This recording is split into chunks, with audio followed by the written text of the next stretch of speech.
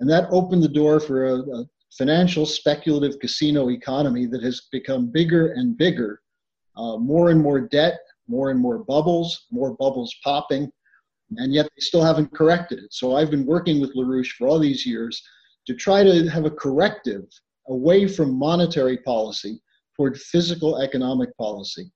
And if we don't do that soon, we're going to have exactly what LaRouche forecast in 1971, which is a global banker's dictatorship, which will implement austerity against the whole world, including against Americans and the populations of Western Europe as well.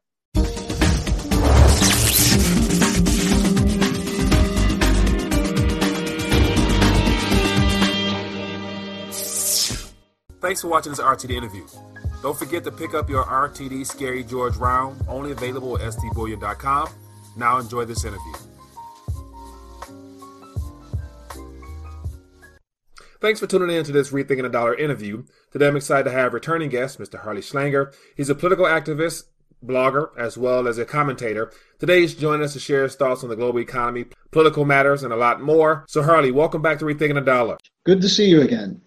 Well, I appreciate you taking time to share your thoughts on what's going on, and definitely I want to dive in. But before we dive into the questions that I have for you, for those who may not know Harley Schlanger, and especially LaRouche PAC, can you give us a little bit of that information there and how you arrived at this point in your career? Sure. I've been working with Lyndon LaRouche, who passed away in February, but I've been working with him since 1972. LaRouche is primarily known as a physical economist, that is, someone who looks at economics from the standpoint of the science of physical production, as opposed to monetary policy or financial wingdings.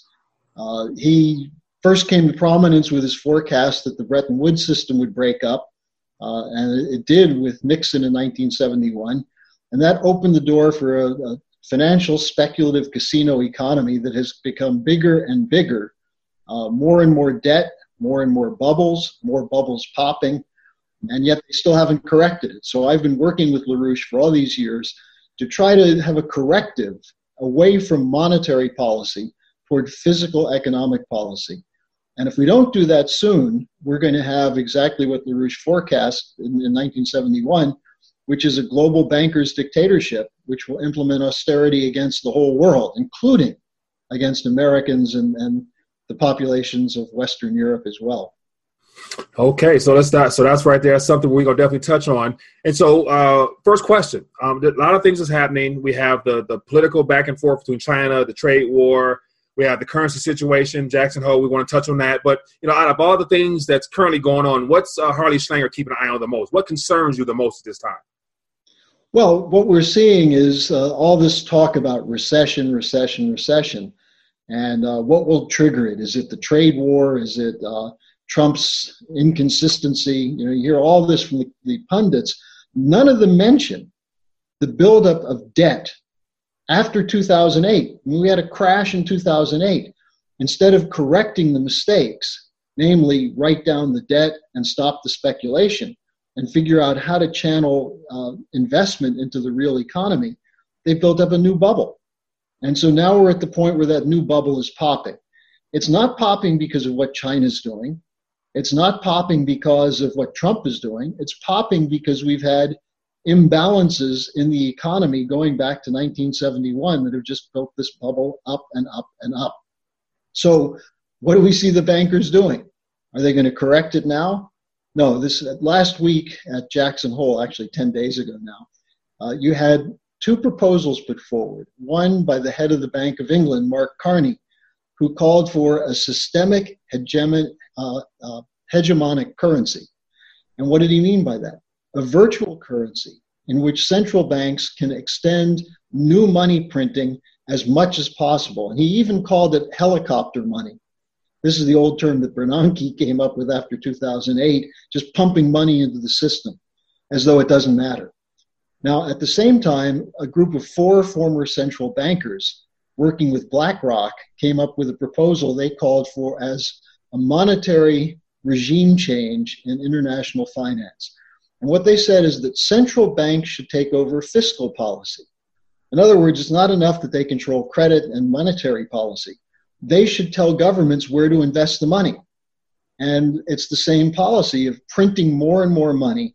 Now, is that going to go to the mom and pop shops? Is it going to go to small and medium enterprises, to technology centers, research and development? No, it's going to go into new speculation. And the new speculation is with the so-called green economy. And that's the third swindle, the Green Financial Initiative, typified by Bernie Sanders' proposal to spend $17 trillion to wean the United States off coal, nuclear, and fossil fuels, and instead have everything so-called sustainable, solar and wind power, which won't work. It won't sustain an economy. And so now we're sort of at the end of an era, the end of the casino economy. And they're trying to figure out how to extend it. And the only way to extend it is worse austerity and printing money and dumping it out of helicopters into speculation. So that's what we're looking at, and that's what people should know. It's a horrible series of options they're putting forward. Okay, so wow. So I pulled away 3 or 4 things I want to touch on. The very first one you hinted at was debt. And so currently at this moment, we have a president saying the economy is doing great. But yeah, he's also calling for the Federal Reserve to get caught up with the other central banks by dropping rates and beginning quantitative easing, stimulus-type policies. But how does an expansion and a good economy equate to the need for emergency-type policy? So where's the disconnect? The disconnect is that President Trump was not able to do what he wanted to do by going with Glass-Steagall, going with an infrastructure policy, and moving away from the Federal Reserve control of monetary policy. Since he couldn't do that, he embraced the stock market bubble. I've said this is his Achilles heel because he doesn't control the stock market bubble. It's controlled by Wall Street and the City of London. He's putting himself in their hands. And just this last week, William Dudley, the former president of the New York Federal Reserve, did an op-ed in Bloomberg. And what did he say? He said the Fed shouldn't help Trump. The Fed should make the election about Trump's mismanagement of the economy, the disaster in the making, and essentially said the Fed should carry out a coup against the president by not giving him what he wants. Now, you raised an important point. Low interest rates are generally good for a physical economy, for a real economy. But negative interest rates, quantitative easing, with no direction to it, means that money will go into the quick buck speculation. And that means it goes into the stock market. So with the tax cut, what happened? Companies took the tax cut money and bought their own stock. There's a tremendous amount of stock buybacks. So it made the market look good for a while, but it added the debt to those companies. And now we see a 40 to 60% increase in corporate debt. And almost 50% of that is BBB rating or lower. In other words, junk bond. Now, that's what banks are holding on their books, worthless financial assets. So they're saying to the Fed, we need more paper. We need more money to back it.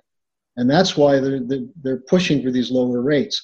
And Trump is making a mistake by saying that all we need is lower rates. If he were to start by saying we need banking reform and we need to write down the debt, then have lower rates, it'd be fine. But that's not what he's doing. And he's being set up by Wall Street to lose in 2020. Now, what's the chance that President Trump might have a game plan? And because once before, he's the only president, to my knowledge, that's been openly critical of Federal Reserve policy. And he's basically called out Jerome Powell in every way possible, apart from just calling him what he probably really wants to call him. But yet, once again, we have William Dudley coming out saying it's Fed versus the U.S., basically. And so how will that play out? Like, that's not something that's normal. And I believe I heard something about a congressman referring to the need to now look into the Fed becoming political now, if that is the case. Well, the Fed has always been political. The idea of the independence of the Federal Reserve. When times are good, the Fed can pretend it's not political and it's independent. But when times get bad like this, they grab as much power as they can. Now, Trump is right to attack the Fed. And he's raised this, I know, on a number of occasions in private discussions. He raised it somewhat during the end of his 2016 campaign when he came out for Glass-Steagall and said, we've got to stop the Fed from creating bubbles. But then because of the treachery of some of his own Republican Party people, like Paul Ryan and others, who weren't on board with him.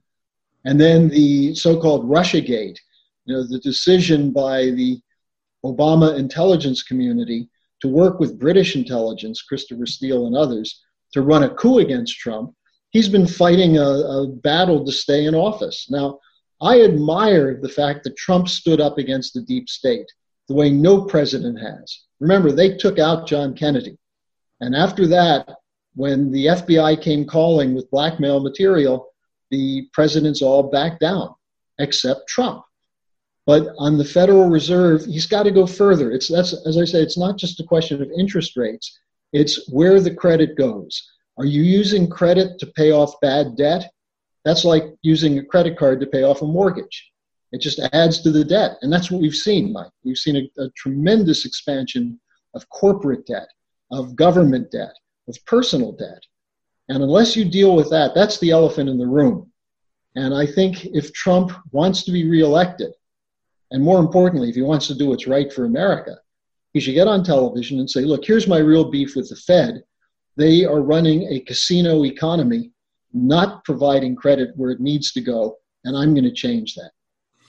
Well, that would be something worthwhile and worth seeing. And so my next follow-up question would be, as far as the amount of the digital dollar, and the role of the cryptocurrency, as you mentioned, Jackson Hole, Mark Carney came out, and then we have China, I think a week ago, announced their official digital currency. And so for the most part, outside of paper, fiat currencies, all currencies are more than likely already digital units. And so how does the Fed needing to implement helicopter money, as well as the world's call away from the dollar, how can that add up? I mean, it's a scam. It's an attempt to keep a Ponzi scheme going. And look, here's the ultimate thinking. Carney and the BlackRock people all said, well, the danger is with helicopter money, you might get hyperinflation. Well, no kidding. Of course you would. So the BlackRock guy said we need a committee of experts to keep an eye on this to make sure it doesn't happen. What, are these the same experts who caused 2008 to occur? The same experts who built these bubbles? They're not going to stop it. And the danger is that the whole thing blows. Now, I know a lot of people are saying, well, the only way we'll ever get change is if it blows. The problem is, if the wrong guys are still in charge, when it blows, it's going to be a massive wipeout of population in the United States as well as throughout the world. And so that's the real problem. What do you do to replace the dollar with a digital currency? Who's going to end up controlling it? It's going to be the same people. Now, if you have a hyperinflationary collapse, there's one benefit for these financial swindlers. They can then get the helicopter money to pay off the debt with cheap dollars. And that way they can write down the debt and then still control everything, while the rest of us are going to have trouble finding food, gasoline, heat for the house in the winter, and so on. Now, something's happening behind the scenes. I'm going to just explain myself, because now we have the mainstream news coming out with more recessionary talks. It looks like every day, throughout the day, there's some type of report saying recession, such and such says recession, economist says recession, author says recession. So they're really painting up the recession narrative. And so they throw out 2020 as being the time it starts, but we know that it's usually two adjustments for GDP growth that leads to that. So would you say we're currently in a recession at this current moment, or slowdown, or whatever they might want to call it? I'd call it a breakdown crisis. It's sort of like Wile E. Coyote going off the cliff, and until he looks down, he still thinks he's on the cliff. We've gone over the point. Look, the so-called gains in manufacturing and wages and jobs that occurred in the beginning of Trump's term have been wiped out. We're seeing a collapse of manufacturing. More importantly, a decline in productivity. I live in Germany. In Germany now, 2 of the last 4 quarters, they've had negative growth. And the idea of negative interest rates, what does that really do? People think, well, does that mean they give me money if I borrow money? What it really means is you can't save anything, because whatever money you put into savings, you have to pay the bank to have that money in the bank. So if you have $1,000, you end up really with only $970 or $960, depending on how big the negative interest rates are. In an economy like Germany, where savings is the basis, of the investment in the physical economy, it's going to be wiped out. And we're already seeing that. You see chaos developing in Italy as a government collapse. There's the Brexit problem that has to be resolved. But in this country, people know that we haven't recovered from 2008. People are still working 2 jobs to keep a roof over their head.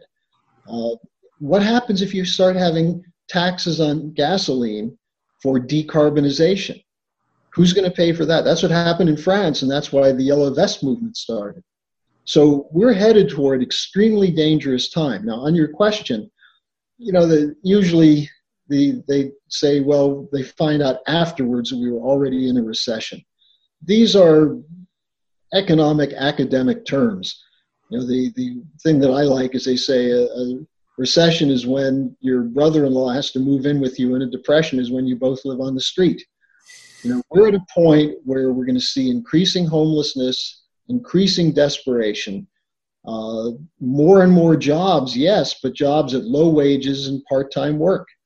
So I would say we've already crossed the line, and we better get moving quickly, because the central bankers are moving. They are going with these schemes. Wow. One of the other points you hinted at earlier was the Green New Deal. And so right now we're entering the political season, and we know we're part of a 2-party system, right, left, conservative, liberal, whatever you want to call it, all to me of the same school of thought.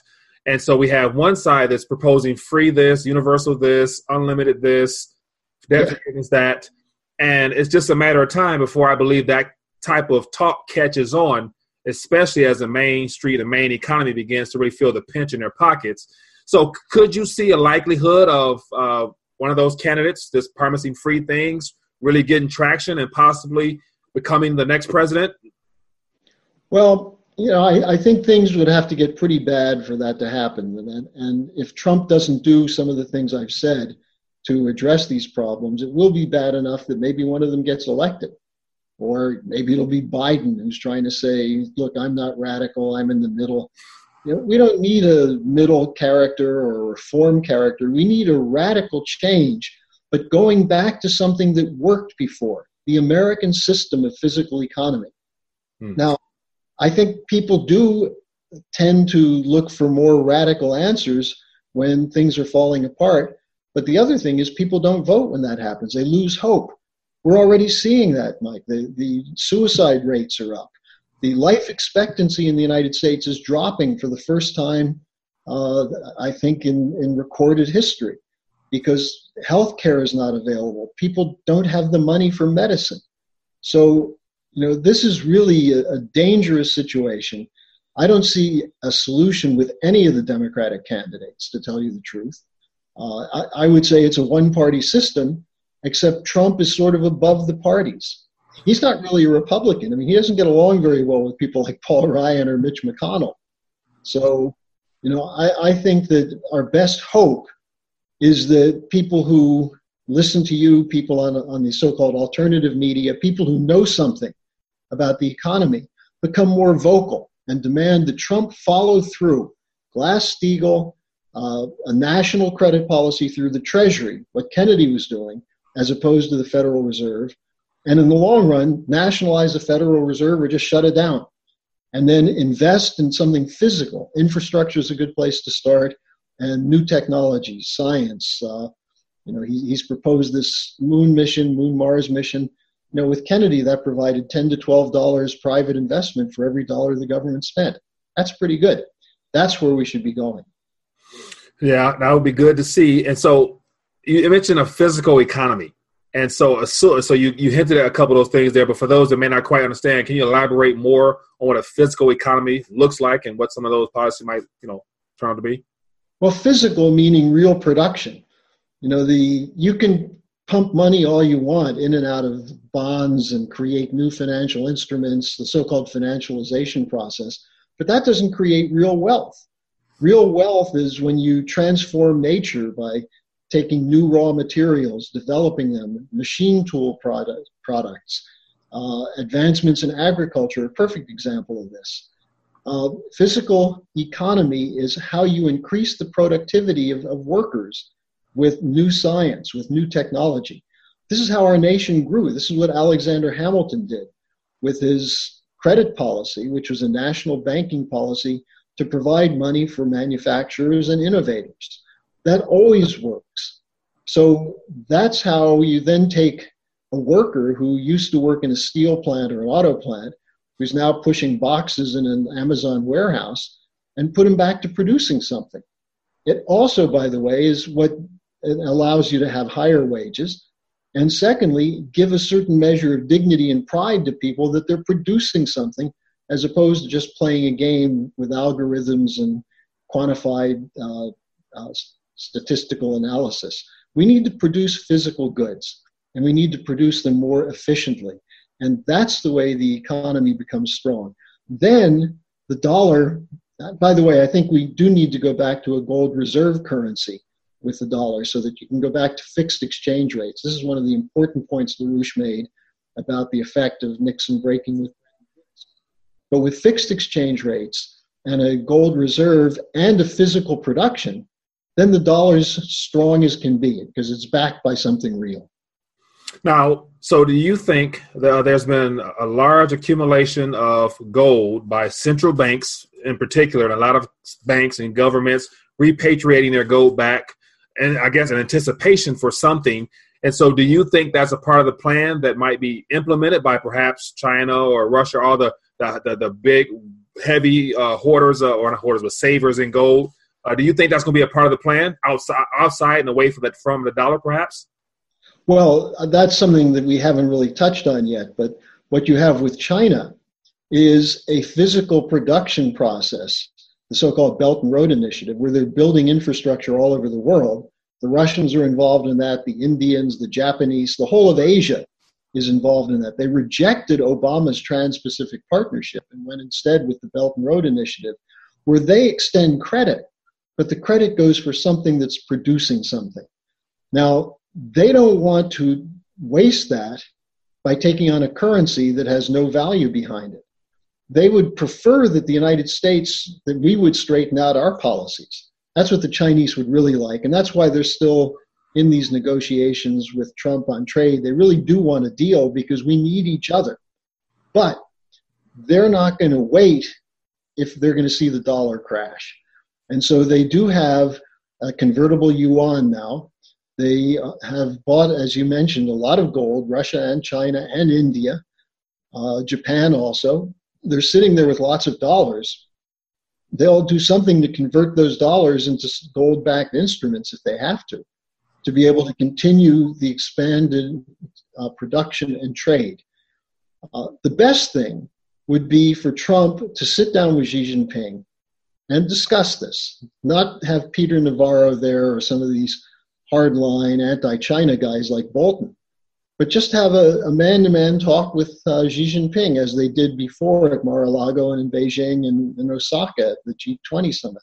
They come out of these meetings in agreement. They like each other. They want to do things. We made progress with North Korea. And then you bring in the bureaucrats and the whole thing goes to hell. So, and one more point on the China thing. One thing China will not do is accept American or Western-style banking reform. They're protecting their banks. They have a kind of Glass-Steagall separation. So they're not going to allow Western banks to come in, grab up Chinese money, and then use it to extend leverage to go into a speculative bubble. So if we try and impose on them Western banking methods, there'll never be a deal. And I think that's something that someone has to tell the president, because I don't think he's getting that from Peter Navarro and others. We're telling him that China's resisting the kind of reforms that are needed. Well, they don't need those kind of reforms, and neither do we. We need to get rid of them.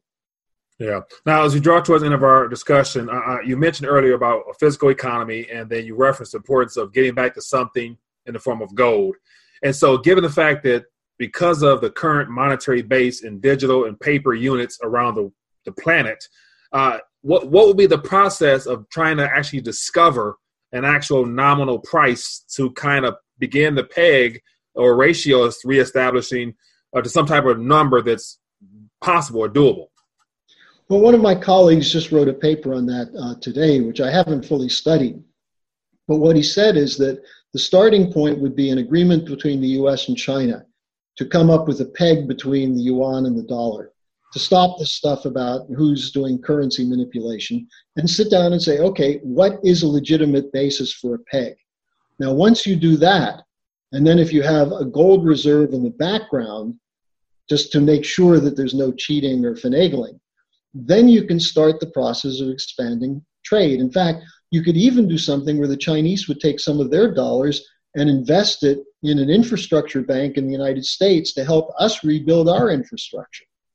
So, and then that would make those dollars, put them to good use. So I think you need bilateral negotiations. And once you do that between the US and China, Japan would come in, South Korea would come in, and Russia would come in, and also the Indians. Then you have the basis for establishing a global fixed exchange rate system that has something of value underneath it. And then you can start allowing all the worthless paper, the worthless assets being kept on the books of banks at face value, let them go down to their actual level. We'll find that many of them are worth nothing. But who's going to eat the losses? Not the taxpayers, but the people who made those speculative instruments. And so you gave a good possible optimistic scenario of what could happen, but based upon history, unfortunately, empires always end in a very uncomfortable way, and it usually happens to be with war or something of that nature.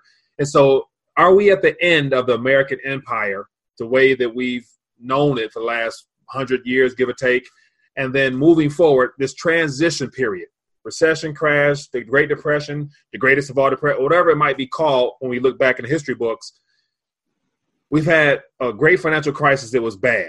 10 years of artificial expansion that really blown up a huge bubble. And so when the bubble bursts, will we see an extended period of something very unpleasant? Well, I don't think it'll be an extended period because I think it'll lead to war and probably nuclear war. We may not see a human race survive this. So rather than dwelling on the pessimism, take a look at the fact that you can see Asia rising, and the West, the United States and Western Europe, have chosen to go with a bad policy. Now, this is not the American policy initially. Much of what we're doing, we copied from the British Empire. So LaRouche always calls it the Anglo-American policy, with the British saying, British brains and American brawn.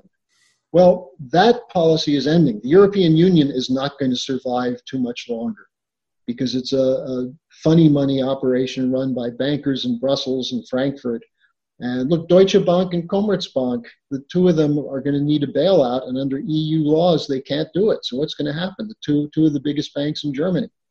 So the Western financial system either goes through radical transformation back to what worked in the post-war period, during the Eisenhower years, the Kennedy years, or will be left behind by Asia. The question then is, will the policymakers in the West have the good sense to say, okay, what are you guys doing that's right that we could join? Or will they say, we're not going to let you leap ahead of us, and then we have war? So it's a moment of incredible crisis, but it's also a moment of opportunity. And the problem is that there aren't too many people who talk about these things, who can think about these things, because the mass media is so much controlled by the same global corporations that created the mess.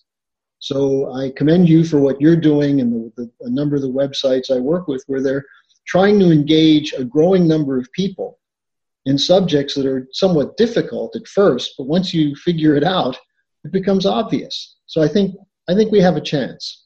Right. Well, I do agree. And Harley Schwenger, I appreciate you for sharing that, and definitely hope we don't get to that last scenario of things, I don't like to use that word that you referred to, so I'm going to leave it at that. But Harley Schwenger, for those that might want to follow you and keep in touch with some of your writings, how can they be a blessing to you and find your work? Well, I have a weekly blog now that's connected to LaRouche PAC. The way to get it is write to me personally, my personal email, harleysch@gmail.com. That's harleysch@gmail.com. I'll send you a link to my blog, and you'll get an email every time I post something new. All right, sounds good. So once again, Harley, it's been great connecting with you. Looking forward to continue to stay in touch with you, and definitely hopefully have you back on later on and get your thoughts of where we're at that point. So other than that, it's been great to have you on the show. Okay, it's good talking to you too.